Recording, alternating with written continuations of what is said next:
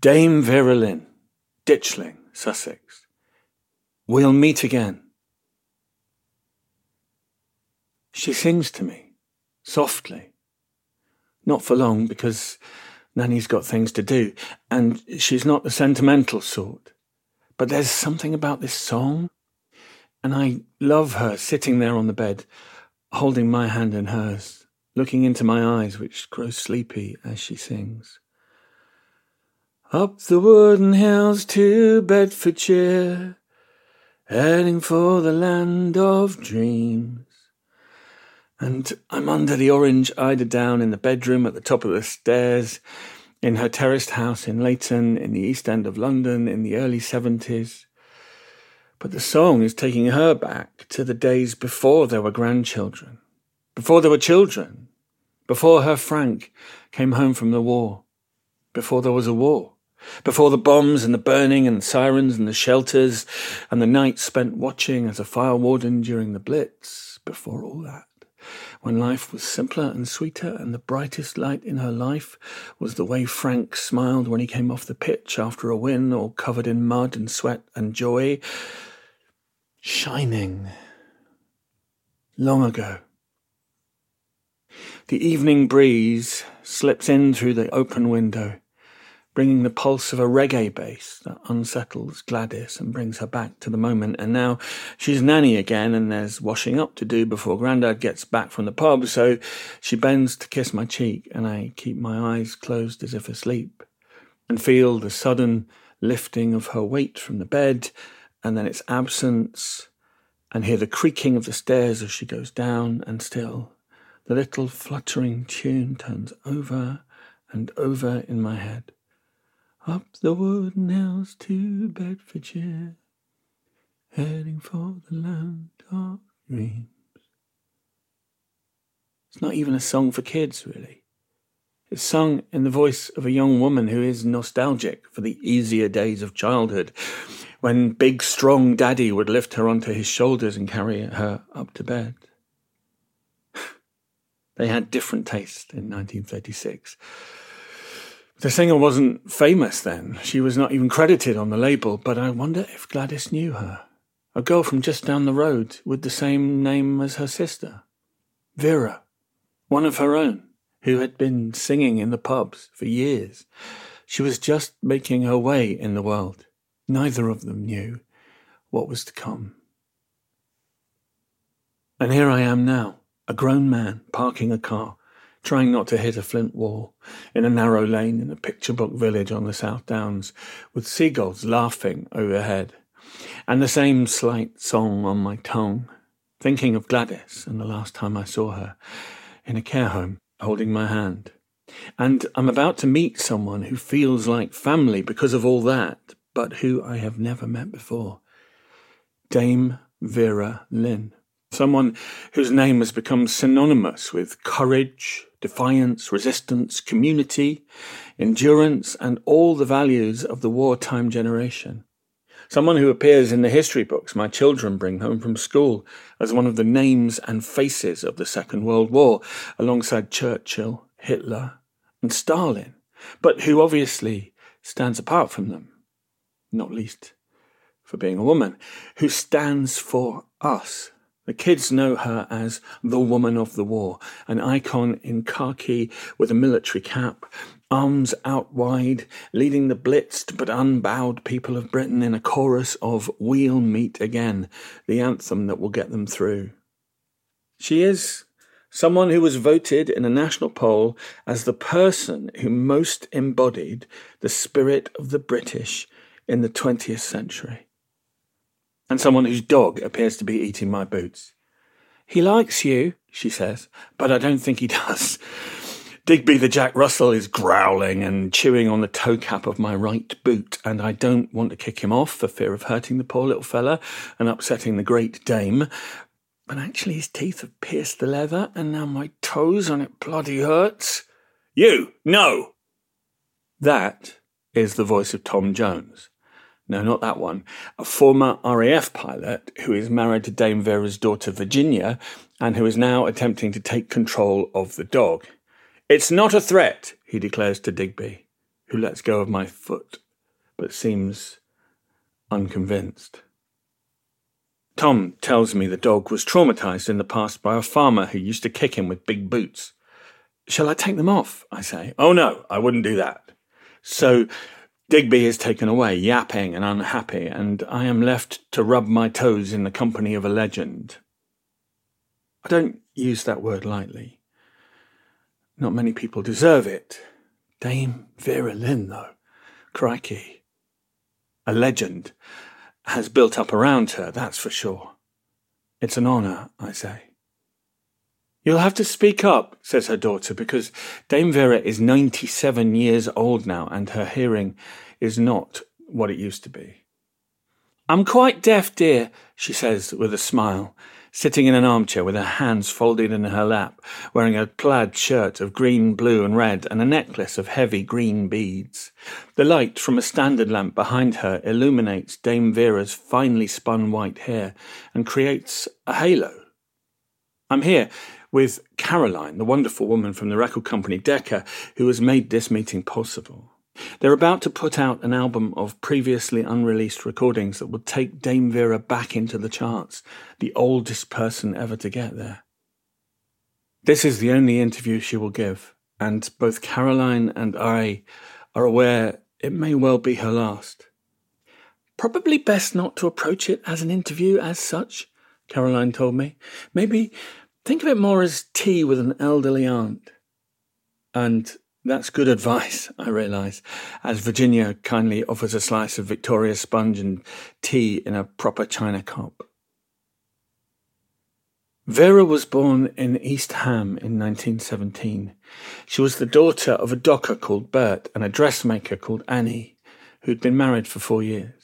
When Vera was a toddler, she had croup and nearly died, but as she got older and her lungs recovered, it became obvious that the little girl could really sing. In the 20s, before the wireless, that was a precious talent. She earned her first pay for singing in a working men's club at the age of 7. They paid her 7 shillings and sixpence. When Vera left school at 14, she tried sewing buttons in a factory, but only lasted a day.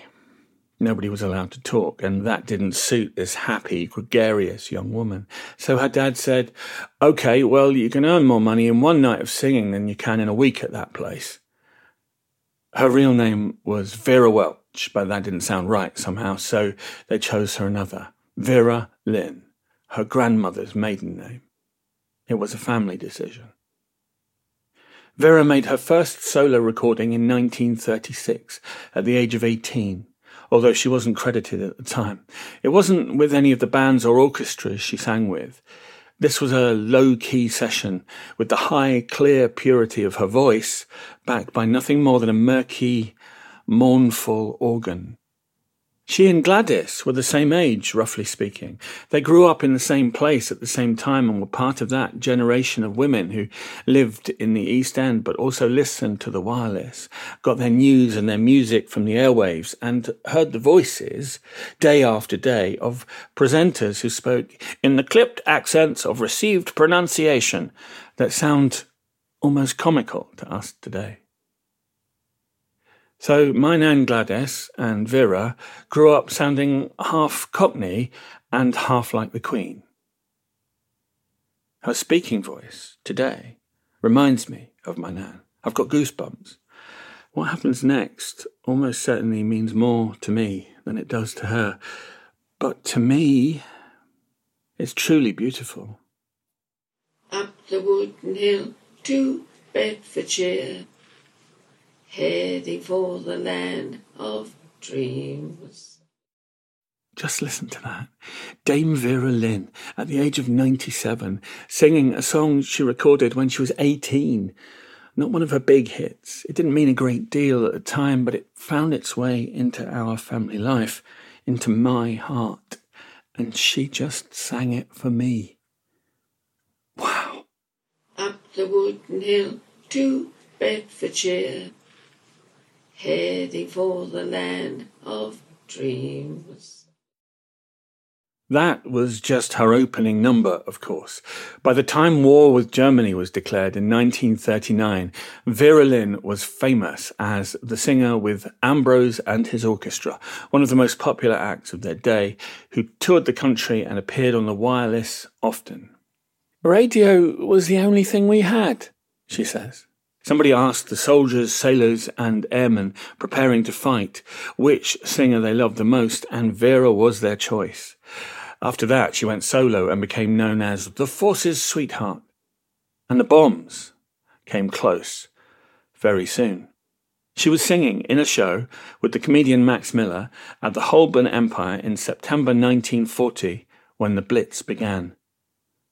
The Allies had been driven out of France. The RAF had narrowly won the Battle of Britain, but now the Germans chose to send heavy bombers to rain down destruction on cities and civilians. They wanted to break us. They nearly did. The East End took it hardest first, with 625 tons of high explosive bombs and thousands of incendiaries dropped on the first day, Black Saturday. Gladys was there, under it all. Night after night they kept coming. Nearly 6,000 Londoners died in the first month. And as the docklands and gasworks along the river burned bright, the bombs spread west towards Westminster and Buckingham Palace. Vera continued to sing in the theatre and in nightclubs when she could, and to make appearances on the radio through all of this. She would drive from her home in the east to her work in the west in the afternoon before the raid started in a little Austin 10 car. It had a soft canvas roof, she tells me. That's why I always carried a tin helmet with me, in case the shrapnel came through the roof. She once told Sue Lawley on Desert Island Discs that if there was a raid on the way, she would stop the car and get out and lie in the gutter. I remember driving one time. It was a horrible wet day, she tells me. The car skidded and overturned. It landed on its side. People rushed to help me, saying, "Are you all right?" I got out and had a look, and I said, "Yes, I'm okay." They righted the car, and I said, "Well, I've got to be on my way." I got back in the car, but it went da-doing, da-doing. I'd broken the axle. Still, she kept working anyway, going by bus. The whole country seemed to be listening to a radio show of hers called Sincerely Yours, which was on air on a Sunday night, directly after the news and often after Mr. Churchill. And not just in this country. The programme was aimed at those serving abroad who sent in thousands of requests for music that would mean something to their loved ones back home. There's an intimacy about the way she talks to them in these broadcasts. "You'll hear from me again next week. Good night, boys." You can just imagine hearing that in some distant outpost, dreaming of your girl back home, or your boy, or your mum, or whoever it was you longed for. At a time when voices on the radio were so formal and so often full of dreadful news, she sounded warm, close, loving. And all this while bombs were falling. I ask if they kept broadcasting through everything, and she says, "Oh yes, nothing stopped if there was a raid on." Sometimes she sang at the BBC studio in Maida Vale, and sometimes from a restaurant in Lower Regent Street called the Hungaria, which declared itself bomb-proof, splinter-proof, blast-proof, gas-proof and boredom-proof. Sometimes it was impossible to leave. She tried to sleep where she was. "We used to make ourselves as comfortable as possible on the floor." Vera may be 97, but she's mentally sharp and gets cross when she can't remember the number of the bus that used to get her home afterwards. She doesn't think of herself as brave. The song that ended those weekly radio broadcasts was the one that would become her anthem, "We'll Meet Again." Vera first heard it at the music publisher in Denmark Street before the war. "They had a pianist to play it for the artist to see if you liked it," she says. "They fixed a key for you and did an arrangement. You'd go to the studio and find the band leader there. You'd sing it to them so he would know how you were going to sing it, when you wanted the music to build up and when to quieten. Then it was recorded straight away, all live. If the trumpeter cracked on the last note, you had to do it all over again. You had to do your very best to make sure that the take you did was perfect. I tell her about auto-tune, which means you can now sing off-key and the computer will correct you. She's horrified. Keep them in tune. We never sang out of tune. They used to call me One Take Lynn. I ask her, why does she think We'll Meet Again resonated with so many people? It's optimistic, she says. Everyone was separating, going to war. It was a nice lyric. It spoke of hope, you know? We'll meet again. Because you never knew what was happening from one day to another. A bomb could hit any house, any night. She remembers a letter from someone that illustrates that danger. A man was walking through the streets and he saw a billboard up with me performing somewhere. He thought, yes, I know that girl. I listened to her on the radio. I'll go and see her. He stopped and went in and saw me perform. And when he got home, his house had gone. It got a direct hit. So he always said I saved his life. She laughs then, a deep, hearty laugh of pleasure at having been able to do some good that one time.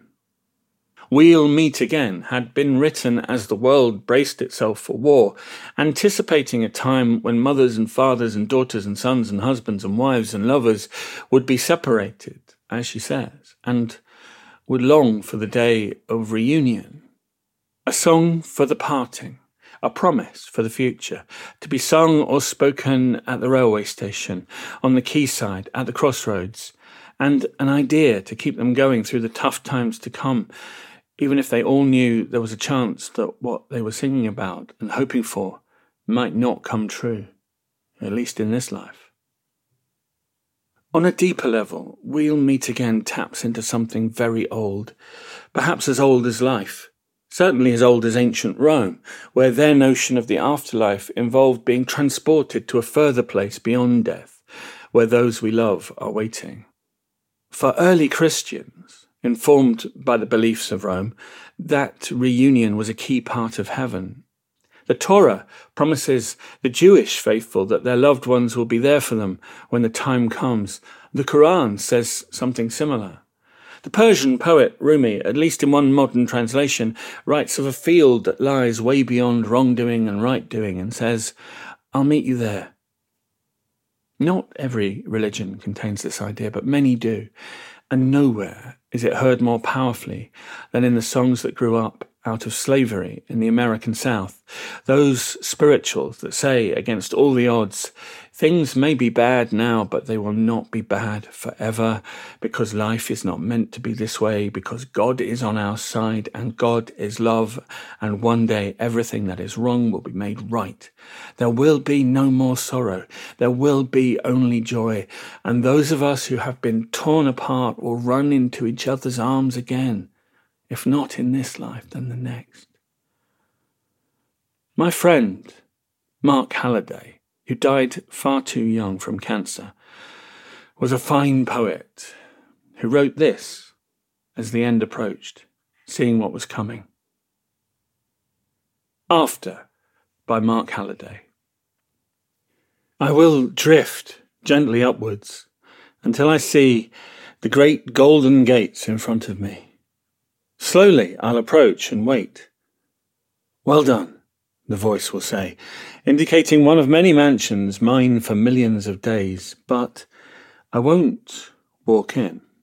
I'll quietly ask for 5 chairs, and I'll sit there beside the gate and wait, with 4 to spare. The first phase of eternity will be spent watching for early signs that you are on your way. As you arrive, one by one, you can sit down beside me while I say, tell me everything that I missed.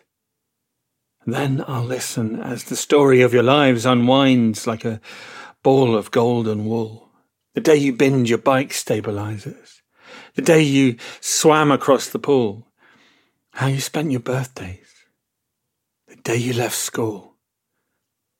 When we're finally all together, only then will we stand and walk into eternity, a family of 5, forever, tightly gripping each other's hands, like we used to when we crossed the busy road to the park. We'll Meet Again has echoes of all that, but it also worked powerfully for those who didn't believe in any kind of afterlife, like my grandmother Gladys. She didn't believe in God, but she believed in Frank. And she had to believe she would see him again, literally in flesh and blood and big strong arms and kissable lips. It was what kept her going. She insisted on it, as so many did. We find hope any way we can, and on a very simple level, this song is a song of resistance on behalf of suffering humans who refuse to give in. You've got to sing something, so why not sing that? You can sing it even if you don't believe in heaven, even if you don't really know what it means, even if you think it's irrational, because on some base level, deep in your gut, the song is a promise that somehow things will be better. Somehow everything will be okay. Some sunny day.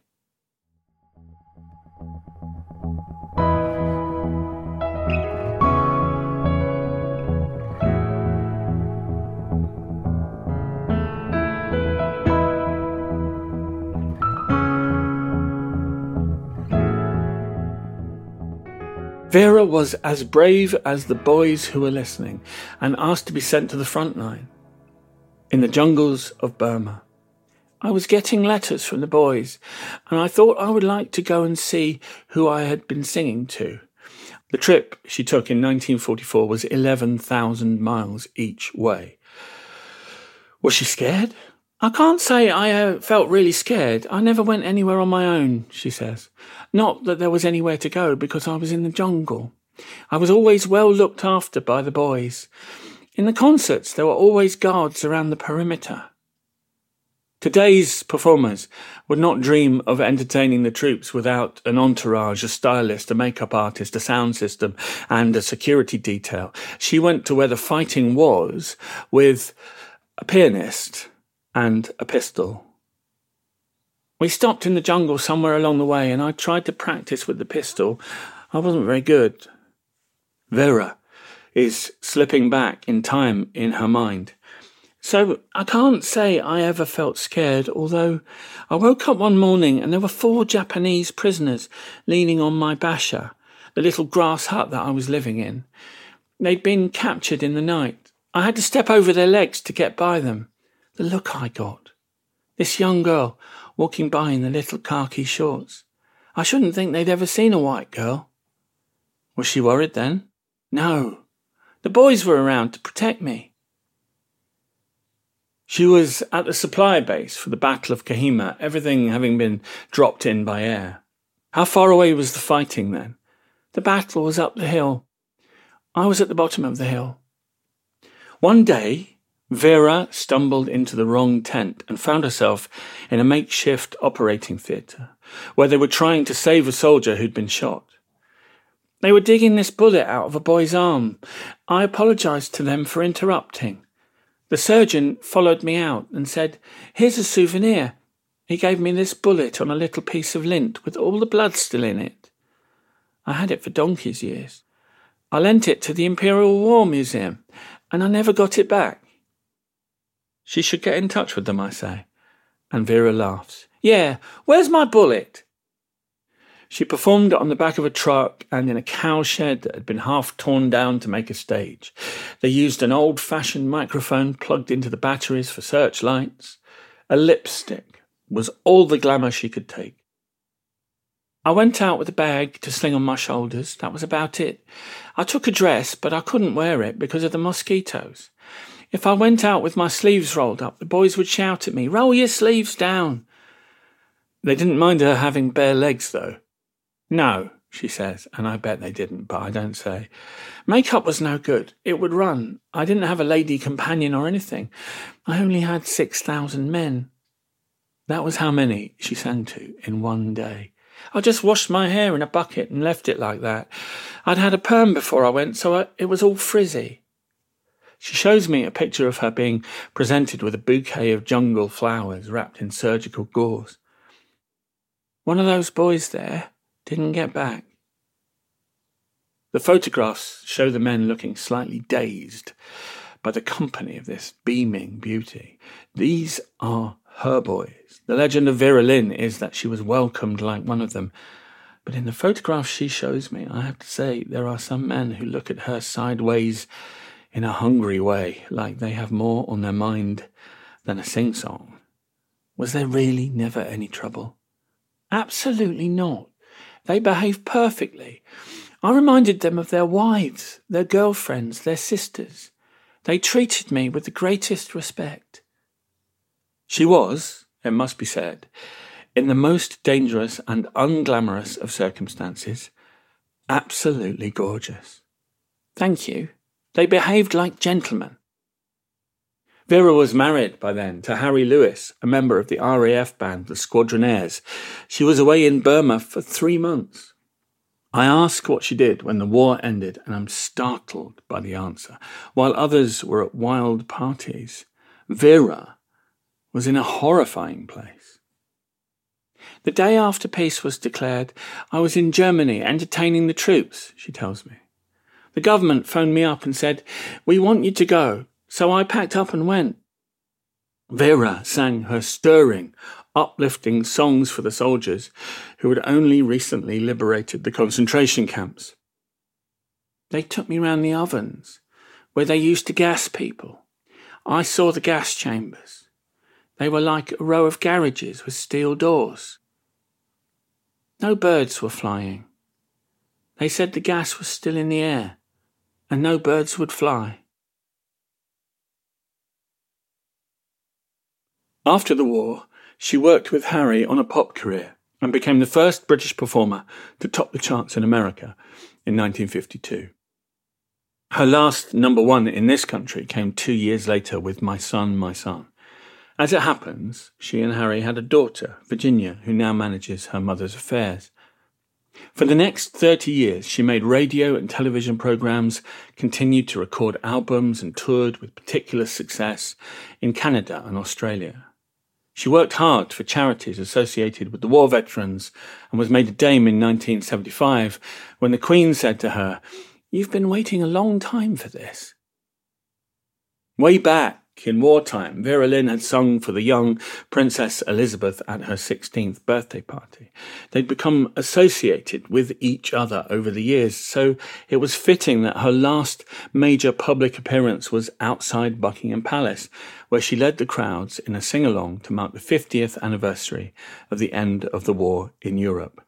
The song, inevitably, was "We'll Meet Again." Those celebrations were huge, but they also felt like the end of an era. Dame Vera gave a remarkably strong performance for a woman already pushing 80, then kissed the boys in Chelsea Pensioner Red and headed off into retirement. Harry died 4 years later, after 58 years of marriage. So many of those who sang along with her have gone.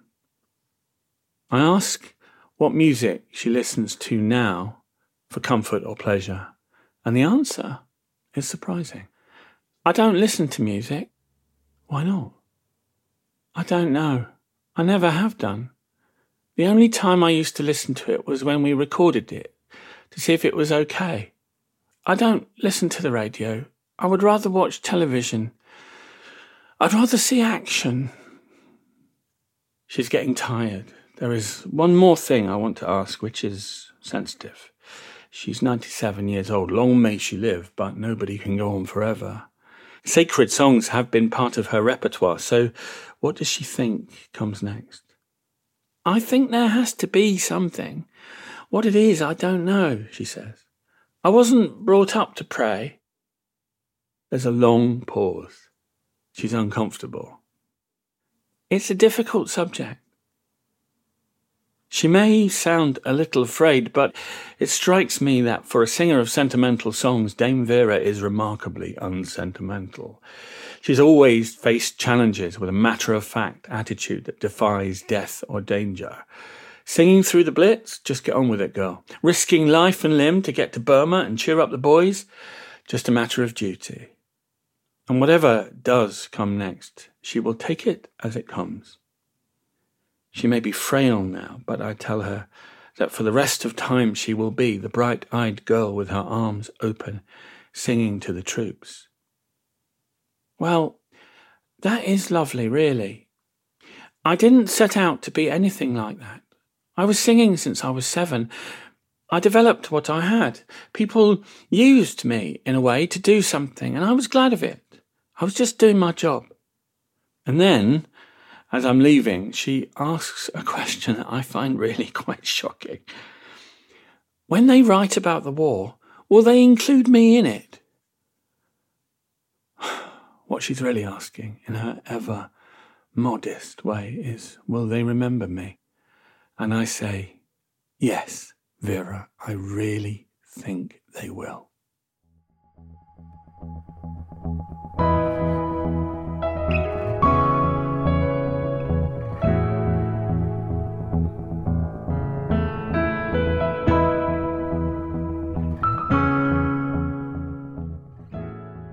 And now, I'm almost crying, because it's the summer of 2020 and the world is in lockdown. None of us can see the ones we love. Some of us are all alone and lonely. Some are mourning those who've been lost. And Vera is on the radio again. The Queen has been addressing us from Windsor Castle, finding the right things to say, as ever, comparing these dark days to the war, and calling on us to show the same spirit her generation did, even using words that quote her old ally Vera's song. We should take comfort that while we may have more still to endure, better days will return. We will be with our friends again. We will be with our families again. We will meet again. A video has been made for the 75th anniversary of VE Day, which begins with footage of Dame Vera in black and white, shining bright, singing a duet down the ages with Catherine Jenkins. Suddenly, it has new meaning. Some day soon, it seems to be saying, we will not have to keep our distance from each other. We will not have to wear masks and stay at home. This version of the song is also sung by soldiers, by nurses, doctors, tube drivers, vets, dentists, pharmacists, road diggers, by people from all walks of life, standing apart for safety, singing together to the camera, trying to keep smiling through. And it's beautiful, inspiring.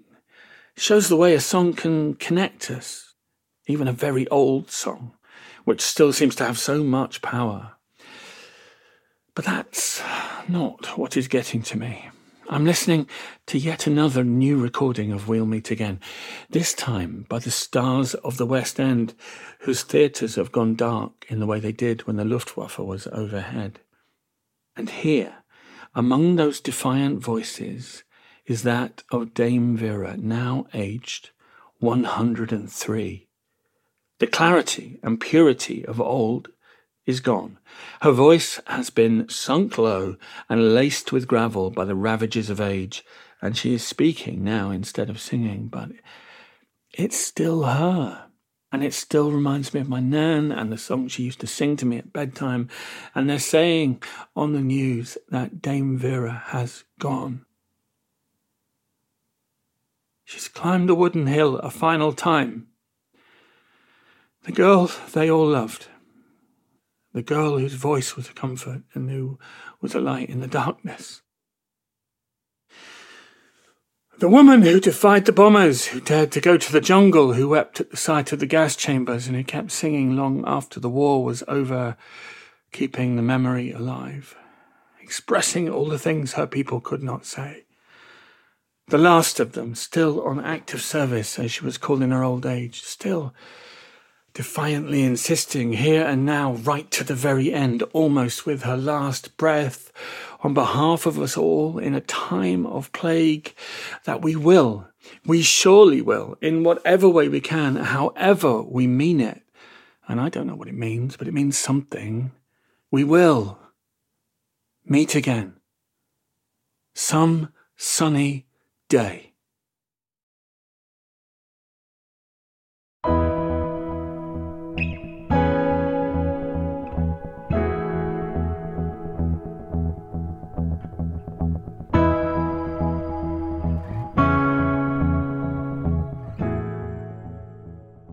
Thank you for listening to the story. Can We Talk is brought to you by Hod of Faith, and you can get in touch with me via the website hodoffaith.com or on social media as Cole Morton, because that's my name. I'd love to know what you think and hear any stories that you have about remarkable people that you've met or the ways in which connection with people has changed your life. Thank you, and go well until we meet again.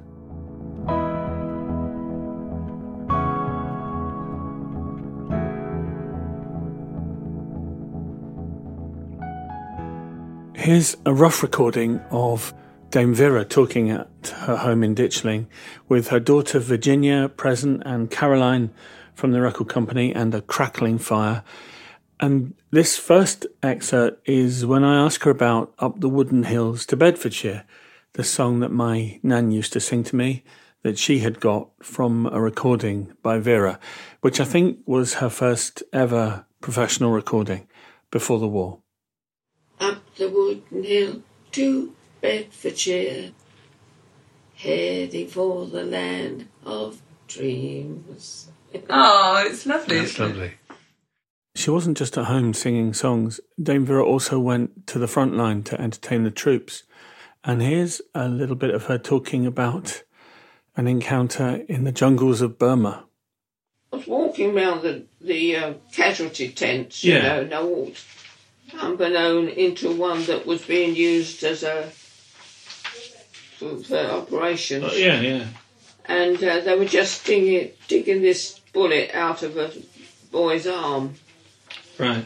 And so I quickly apologised for interrupting the operation and went out, and the surgeon followed me out. He said, "Here's a souvenir for you."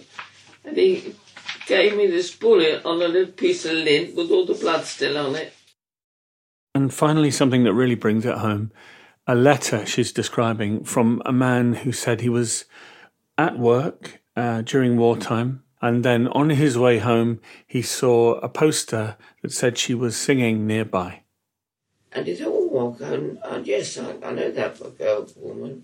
I'll go and see her." So he stopped and went in and saw me perform. When he got home, his house had got a direct hit. So he always said I saved his life. Yes.